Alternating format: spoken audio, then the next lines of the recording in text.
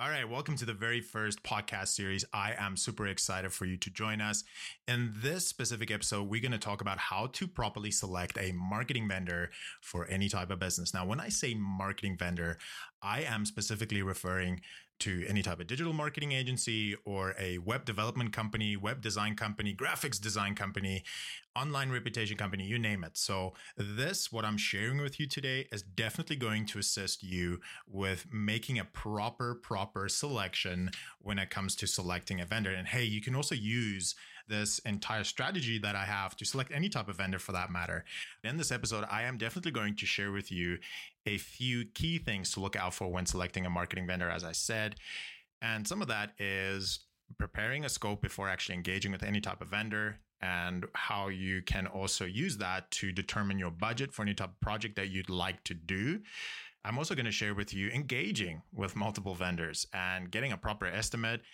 And as part of that is also documentation. That's actually, strangely enough, one of my favorite things is documentation and how to work with documentation, how to get the proper documentation. I'm talking about in scope, out of scope, budget, effort, timeline, all that kind of good stuff. And as well, the terms and conditions of any type of documentation. And last but not least, dispute what you do when a project is not going your way, and also legal counsel. And then last but not least, we're going to talk about reputation and reviews before selecting a marketing vendor. So, hey, listen, if you came across this episode or this podcast on any type of platform like Spotify or Apple Music, make sure to check out my YouTube channel. I would appreciate that. Just head over, do a little like and subscribe. I do post a lot of videos on a daily, weekly, monthly basis about different type of topics, but it's mostly focused on running a business or doing any type of online marketing. So let's jump right into it.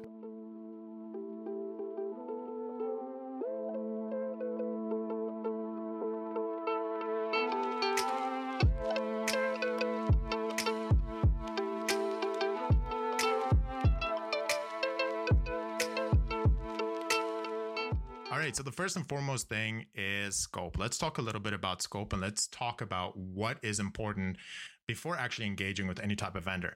So the first and foremost thing is you got to do your preparation and research. You know, when I ran my own digital marketing company back in the day, the most frustrating part was always customers that come to us and they don't have any plan or any type of preparation in mind or anything for that matter.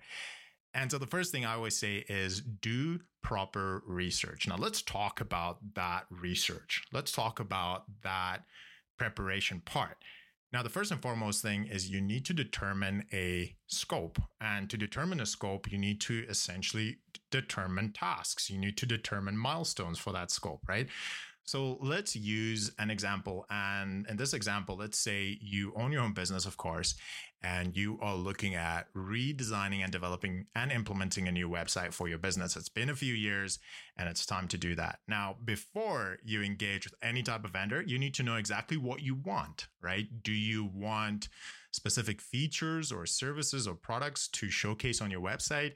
How many pages are we looking at roughly? And normally when you do a basic Google search or Bing search for that matter, you can quickly determine what you want and what you don't want. Now, with that said, if you head over to my YouTube channel, in the description, I am sharing a few documentation that we are discussing throughout this whole podcast that you can use as a reference point, as a base point that will definitely help you. It can, save you a lot of time and effort. All right. So with that said, coming back to it, doing the prep and research, whilst doing that and also trying to determine what your scope is going to be, the next topic of discussion then is budget. How do we actually get to a budget when it comes to, let's say, redesigning a website? How do we actually know how much this is going to cost us? And what is the going rate for a website these days, right? Is it going to be $1,000, which by the way, it's not? Or is it going to be 5 to 10 grand, right? Putting aside just a random budget number is definitely not going to help you, especially when you go and reach out to different vendors. Now, when it comes to the budget, how do we actually determine what the budget amount is going to be? With that said, one thing I can definitely share with you is how to figure out how much, let's say, a website's going to cost you. the first thing is you need to understand that a website, whether it be designing, developing, implementing, or anything like that, it is a service. And I know that sounds super obvious, but it is a service that you are acquiring, meaning that at the end of the day, it is going to be amount of hours that you are going to need to quote unquote buy from a marketing vendor to be able to complete a project. Once you understand that, and I'm going to repeat that actually, it is a service and it is amount of hours that you buy. When you reach out to a vendor and they essentially say, oh no, the website's going to cost you, let's say $5,000. Okay, great. How did you get to that actual number? How did you get to that actual amount? Well, this is where the hours come in. If you know and understand that, let's say, designing and developing and implementing a website is going to be different milestones, and based on that, your hourly rate, let's say it's $100, that's going to be the cost. All right, so with that said, we know that it is a service that you are acquiring and its amount of hours set. Now, the next thing is when you look at designing and developing a website, it is important to split it up into different phases or milestones. I normally like to have 1 to even 5 milestones, whether that be research or content writing being the first one, the second one being design, and the third one being development, and so forth. If you split it up into different milestones, not only does it make your life easier, but it also makes the vendor's life easier. So the tip I can give you is definitely split that up into different milestones. Now, again, when you go and watch this episode on YouTube, you'll see in the description that I am sharing documentation, and you'll see that I'm sharing a basic documentation of how to determine the actual budget before actually engaging with any type of vendor. So with that said, scope is super important.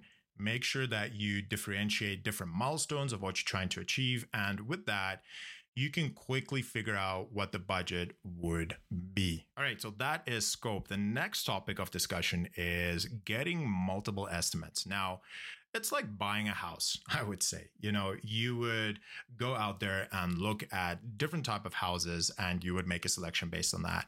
It's the same as a vendor. You want to essentially reach out to, let's say, 4 or 5 vendors. You don't want to go and reach out to hundreds of them because that's going to be extremely time consuming. You want to cherry pick about 4 or 5 of them and then reach out. All right. So now with that said, the next thing that is always a hot topic of discussion is offshore versus local. Should you go and reach out to an offshore agency or vendor for that matter, or should you stick to local? Now, this is completely up to you. In my opinion, for doing this for such a long time, you do not want to go offshore. In my opinion, you do not want to reach out to a vendor in a different country. Why? Well, a couple of things. Number one, language barrier is usually a hot topic of problems. The second thing is hours. Like when they are actually open for business, you are most likely closed for business, right? So arranging meetings and checking in, all that kind of good stuff, that really gets challenging if it's a different time zone. And then last but not least, believe it or not, the quality of offshore, because it's way, way cheaper, the quality is not great. Now, when it comes to designing and developing a website or providing any type of services, there's 1,000 ways of doing something, but there's only the right way, right? And normally what I found in my experience when it comes to offshore and offshore services, they normally like to cut corners. That's why they are so affordable. So in my opinion, I would always say stick local, get a marketing vendor or, request different estimates from marketing vendors that is within your vicinity that you can actually jump into your car and go to their offices. Super important. Now, the next discussion though is should you pick a contractor or should you pick a marketing vendor? This is a tricky one. Number one, a contractor would definitely be more affordable, but at the same time, they won't have the resources that a marketing vendor would have. So at the end of the day, you need to make that decision based on what your scope is, what you're trying to achieve here, and as well as what is the legitimacy of either the contractor, what's their reputation, or the legitimacy of the marketing vendor, what is their reputation. I can tell you from experience, a marketing vendor is normally more expensive, but you can get the project done quicker and probably better for that matter. But I am not saying that a contractor is a no-go, because I've definitely seen in my own experience that, getting a very good contractor might be a little bit more affordable, but you can also get a contractor that is extremely, extremely good. So, at the end of the day, you need to make that decision based on that specific set of variables and based on the project that you are trying to achieve. All right, so the next point I want to talk about is actual engagement. And when you start engaging and when you have those initial meetings with, let's say, a marketing vendor or a contractor, you got to be super alert. You got to look out for any type of red flags. And when I say red flags, I am specifically referring to, are they on time for the meeting, right? Are they rushing the meeting? Are they asking any type of open-ended questions? Are they actually interested in your project? That is super important, because if you are, let's say, for example, in a meeting with a marketing vendor and they are rushing it and they go, oh yeah, no, you know what? This is going to be 10 grand. It doesn't matter how good or how great their reputation is for that matter, that is a red flag. All right, so with that said, always be super cautious and alert, especially in the initial meetings. So another key thing to look out for is the overcommitters, is what I call them. And the overcommitters are the type that would essentially just tell you whatever you want to hear. And they would also normally say, you know what? Yeah, no, let's do it. Let's get it done. No problem, sir. Let's get it. Da. That is a red flag for sure. I always say that you want to look out for the person that's the straight shooter, the person that's to the point, the person that asks the open-ended questions, super important, and the person that can actually tell you what and what is not possible. Super important. I'm going to say that again. What is possible and what is not possible. If you get a yes, sir person or a group of people, I would probably recommend to move to the next vendor for sure. Now, one little thing I can also add to it is make sure that you are prepared with specific set of open-ended questions on your end as well. Make sure to ask important things like, hey, have you done this type of industry before? And by the way, having experience in an industry doesn't really matter when it comes to a marketing vendor, because in most of the cases, it's very similar. It doesn't matter what the industry is, but if you are very, very industry specific, that might be a good point. But I just like to add that as a side note. But again, I think the point that I'm trying to make was, or in other words, is have proper open-ended questions and maybe do a little bit of research as part of that scope research and preparation. Get a few open-ended questions and maybe use something like ChatGPT to help you with that. Let's get a few questions that can actually challenge them as well, because you can actually see their experience in that matter. The next thing I want to talk about is documentation.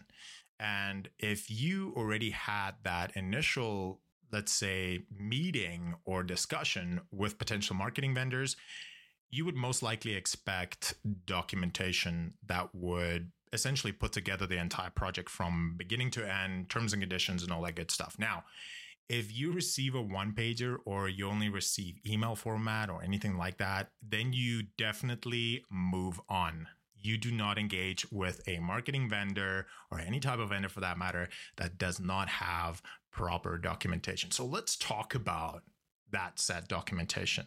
So when it comes to redesigning and redeveloping a website, you usually get two types of documentation. The first one would be a SOW, or a statement of work document, which is the best one, by the way.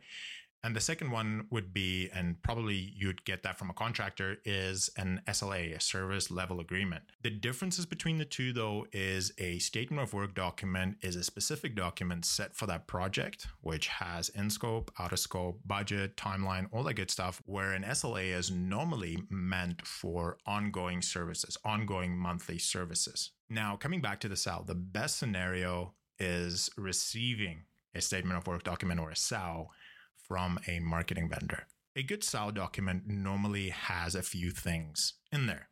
It's normally a document with quite a significant amount of pages. I'm talking about 20 to 30 pages. That's a good amount. And in that actual document, you would see things like in scope, out of scope, budget, effort, timeline. That is key things. And part of that, you would also see terms and conditions. Now, that is normally the subject matter I always jump to first, but we'll talk about that there in a little bit. When it comes to the actual in scope, always keep an eye on what is actually in scope and what is out of scope, right? Because if the objectives align with your objectives, that is in scope, then you know you're at a good start here. If it's not, or if it's vague, or if it's not descriptive at all, you either decline it or you send it back for them to be more descriptive. Now, in scope objectives are normally split into different milestones for that matter, right? You normally start with the objectives, like I said, but the milestones are key. And as I said earlier in the episode, milestones are normally split into, let's say, 5 milestones when it comes to designing and developing a website. So make sure to have those milestones in the actual statement of work document. Like, for example, milestone 1 would be content research or product or service research. Milestone 2 could be designing a website. And one side note I can give you when it comes to actually the part of designing a website, look at how many prototypes they're actually going to provide to you. Because you don't want to be in a situation where you are halfway through the project and what they've designed is not what you want at all. Now, with that said, there are a few marketing vendors out there that would skip the design process entirely and just put together a website for you and go, hey, here's your website. Stay away from that. And again, when selecting a vendor, you got to make sure that they have the design component in there. That is, if you are in a project where you're designing or developing a website for that matter. Okay, so with that said, in scope variables or objectives, make sure it's split up into different milestones. The next thing is out of scope. What happens if you change your mind throughout the project, right? And that happens. It doesn't happen often, but it can happen. Let's say you're halfway through and you decide, you know what? No, I need an e-commerce store added to this website as well. How is the vendor going to deal with that? How are they going to manage that if you or your group of people or your management team decide to change their mind? Now, a good statement of work document would outline that anything that goes out of scope will be done at the end of the project. Why? Because we need to get what we've discussed, the objectives, done first, and then we can discuss the other stuff, right? So make sure to check out what the out of scope is all about. Now, the next one is budget and efforts. This is actually my favorite part. Now, budget and efforts is the part of the document, part of the statement of work document, where you can actually see how much this project is actually going to cost you and how did they get to that actual amount. So let's say they quoted you 10 grand to do your website, and that means design, development, implementation, content, and all that good stuff. The budget and effort part, if they have it, by the way, would actually tell you how they got to that amount and how much it's going to cost you. Now, a good marketing vendor would actually showcase, hey, this is how many hours we are adding to each milestone or each objective or each task, and this is how much this is going to cost you. Now, one little side note, one little tip I can give you, super important, is contingency. Make sure to work in a contingency of about 10 to 15% into the project itself, because you never know what can happen. Now, when we talk about contingency, that's essentially a gap for if something goes out of scope or if something, goes above the actual objectives of the project itself. So contingency, super important, and also the budget for that matter. Now, normally with the budget and effort section, they would talk about the payment plan. When I say payment plan, I'm referring to when and what you should pay. Now, keep in mind, when you sign a statement of work document with a marketing vendor, your 10 grand could be on the hook and you could lose it, right? So when it comes to the payment part, make sure that that aligns with what you are comfortable with. It is very common to see a, let's say 20, 30, or even 40% deposit. Make sure that you are comfortable with that. I would say a 20% deposit is a good variable, because you never know. Tomorrow, that company could go bankrupt and you've lost that 10%, 20%, 50%, or whatever percent. The other little tip I can give you is request bi-weekly invoicing. because not only is that going to help your cash flow, but it's going to help their cash flow as well. And you can track the hours and the progress of the project itself. So what I'm saying by bi-weekly invoicing is as the project kind of grows or the project goes through all the different steps, they would invoice you every 2 weeks. And those would be small increments, and it won't, hurt your budget, or it won't hurt your cash flow that hard. So ask for bi-weekly payment. In my opinion, that is definitely a good thing to look out for, a good thing to request. All right, so budget and effort, in scope, out of scope, all those stuff, super important. The next thing to look out for is timeline. We need to be able to make sure that there is a physical timeline attached to what you're looking for, right? And always make sure that a timeline is added in a statement of work document. And a timeline would normally tell you, hey, listen, week 1 to week 3, we would do this. Week 4 to week 8, or whatever the case might be. They would essentially put to pen and paper what they're going to do and how many weeks it's going to take to complete a website. Now, one thing I can tell you though, a website that is designed and developed and implemented by a marketing vendor, you're looking at 8 to 10 weeks, maybe 13 weeks to get a website done. When they commit to, let's say, 10 weeks, you hold them up for that. Meaning, if they said 10 weeks, it's going to be 10 weeks. Because I've seen in many cases where clients would say, oh, you know what? I would rather want this to be done properly. So you guys take your time. And then 6 months passed and you still don't have anything to show. And you probably spend like $5,000 already. So always, when it comes to the timeline, make sure that if they say 10 weeks, for example, that's going to be 10 weeks, not more, not less, unless something bad happens or unless something goes out of scope. Of course, you can change that. But the point I'm trying to make is when a timeline is set on pen and paper, by the way, not verbal, that is what needs to be done. All right, so that is documentation, that is in scope, that is the sell. The next thing I want to talk about, the next little bit of advice that I want to give is the terms and conditions. Now, I know that I've said previously in this episode that this is my favorite and that is my favorite, but honestly, when it comes to the terms and conditions, this is definitely one that perks me up for sure. Why? Because it's all about liability. And it's all about limiting not only the vendor's liability, but your liability as well. Now, the first thing when it comes to terms and conditions, the first thing you need to look out for, very first, most important, is the intellectual property. Meaning, who owns this website? Who owns this project once everything is done? Now, there could be a clause in there that if you don't pay your invoices in time or anything like that, yes, okay, the intellectual property might be owned by the marketing vendor, which I think, in my opinion, is fair. But at the end of the day, when this project is done, who owns it? Super important, because I've seen in many cases where the project is completed and the intellectual property is not that of the customer, right? At the end of the day, again, you are buying their service. You are buying a set amount of hours to get something completed. In this case, it would be a website. So intellectual property, always look out for that. Now, with that said, the next thing I'm going to talk about is dispute resolution. Super important. Always go to the dispute resolution and see what happens if something goes wrong. What kind of steps are we going to take? Is there any kind of arbitration? What are the legal steps involved? Now, one thing I can tell you though is a marketing vendor doing a service that's roughly about 10 grand. It is small claims, which means if you take them to court, it's going to take you years to actually get something done. It's going to take you years to actually get them to court. So always make sure that the dispute resolution is amicable and the dispute resolution is at that point where if something goes wrong, these are the steps that we're going to take. All right, so with that said, the last thing when it comes to terms and conditions is legal counsel. Now, I know you've probably heard this a million times. I mean, I've heard it as a business owner a million times. If before you sign anything, got to make sure you get your legal counsel.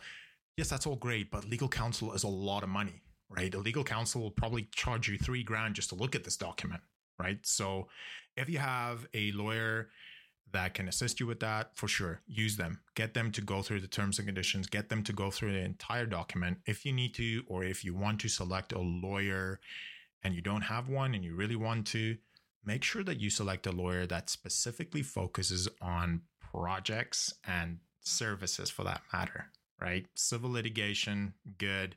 But if they specifically focus on projects for different companies or different industries or organizations, definitely want to go for that. But in my opinion, you know what? I know that this might not be for everybody, but you can also use services like ChatGPT Plus, not ChatGPT 3.5 or the free version. I'm talking about the Plus, the 4 version. Much better, by the way, much easier to use, much smarter for that matter. But if you use ChatGPT to kind of run the document through it, it will also give you some good insight for sure. Is it absolutely 100%? In my opinion, it is, yes. But of course, people will argue for sure. They would say that no, it's not. But that's a decision that you need to make at the end of the day. All right. So the second last thing I want to talk about is reputation. And I'm talking about the actual marketing vendor's reputation. Before selecting that actual marketing vendor, let's say you've gone through the process, you met them a few times, you basically have 2 or 3 vendors that you really, really like, and you don't know which one to select. Next thing to look out for is reputations, referrals, and reviews. One thing I can say though is when it comes to online reputation, specifically like something like Google My Business, always look out for how many reviews they have and how many 5-star and 4-star and 3 stars they have. Now, it's important to note that a marketing agency, it's quite tough for them to get a lot of reviews. You won't ever really see a marketing vendor with 3, 4, 500 reviews. If you do, that's definitely dodgy in my opinion. I would say anything between 60 to 150 with an average rate of 4.8 to 5. Good choice. Go for it. But make sure to read through each review. All right. Second last point. I promise we're almost done here. Is ask for referrals. Ask them to actually share referrals of customers, happy customers, sad customers, whatever customers that you can talk to them, that you can engage with them and ask them how they experienced their service with the specific set vendor. So always ask for referrals, in my opinion. Doesn't matter if it's $1,000 project or a $10,000 project, ask for referrals. All right, the last thing is sign that SOW, or sign that documentation. Now, before you sign it, before you make your decision, do me a favor and reach out to those vendors that you're not signing and let them know that you're not moving forward and why. One of the most frustrating parts when I ran my own company and let's say a customer or a client didn't select us, they would just ghost. That is very, very, very annoying. Don't do that. Super frustrating. But tell them why you're not selecting them. And those that actually care would appreciate that. Give them the reason. Tell them that, listen, I didn't like this, and that. And I think for your next customer, maybe improve in this, and that. Or, hey, marketing vendor, your budget is way out of whack. Or I didn't know how you actually got to your budget. And this is what I would recommend for your next customer. So the point I'm trying to make, or in other words, reach out, let them know. All right. So once you've informed those that you are not going to move forward with, last thing, sign that documentation and also sign every single page, initial every single page and date that. Initial the actual budget section, initial the actual milestone section. Because if something goes wrong, you know that wherever you sign, that's what you signed. All right, so with that, that is my insight on selecting a vendor, a marketing vendor. I want to say thank you for listening to this episode. And when you have some time, navigate to YouTube, hit the like and subscribe button. We are trying to grow this channel and we will be posting episodes on a weekly basis. So make sure to check in again. Thanks for listening.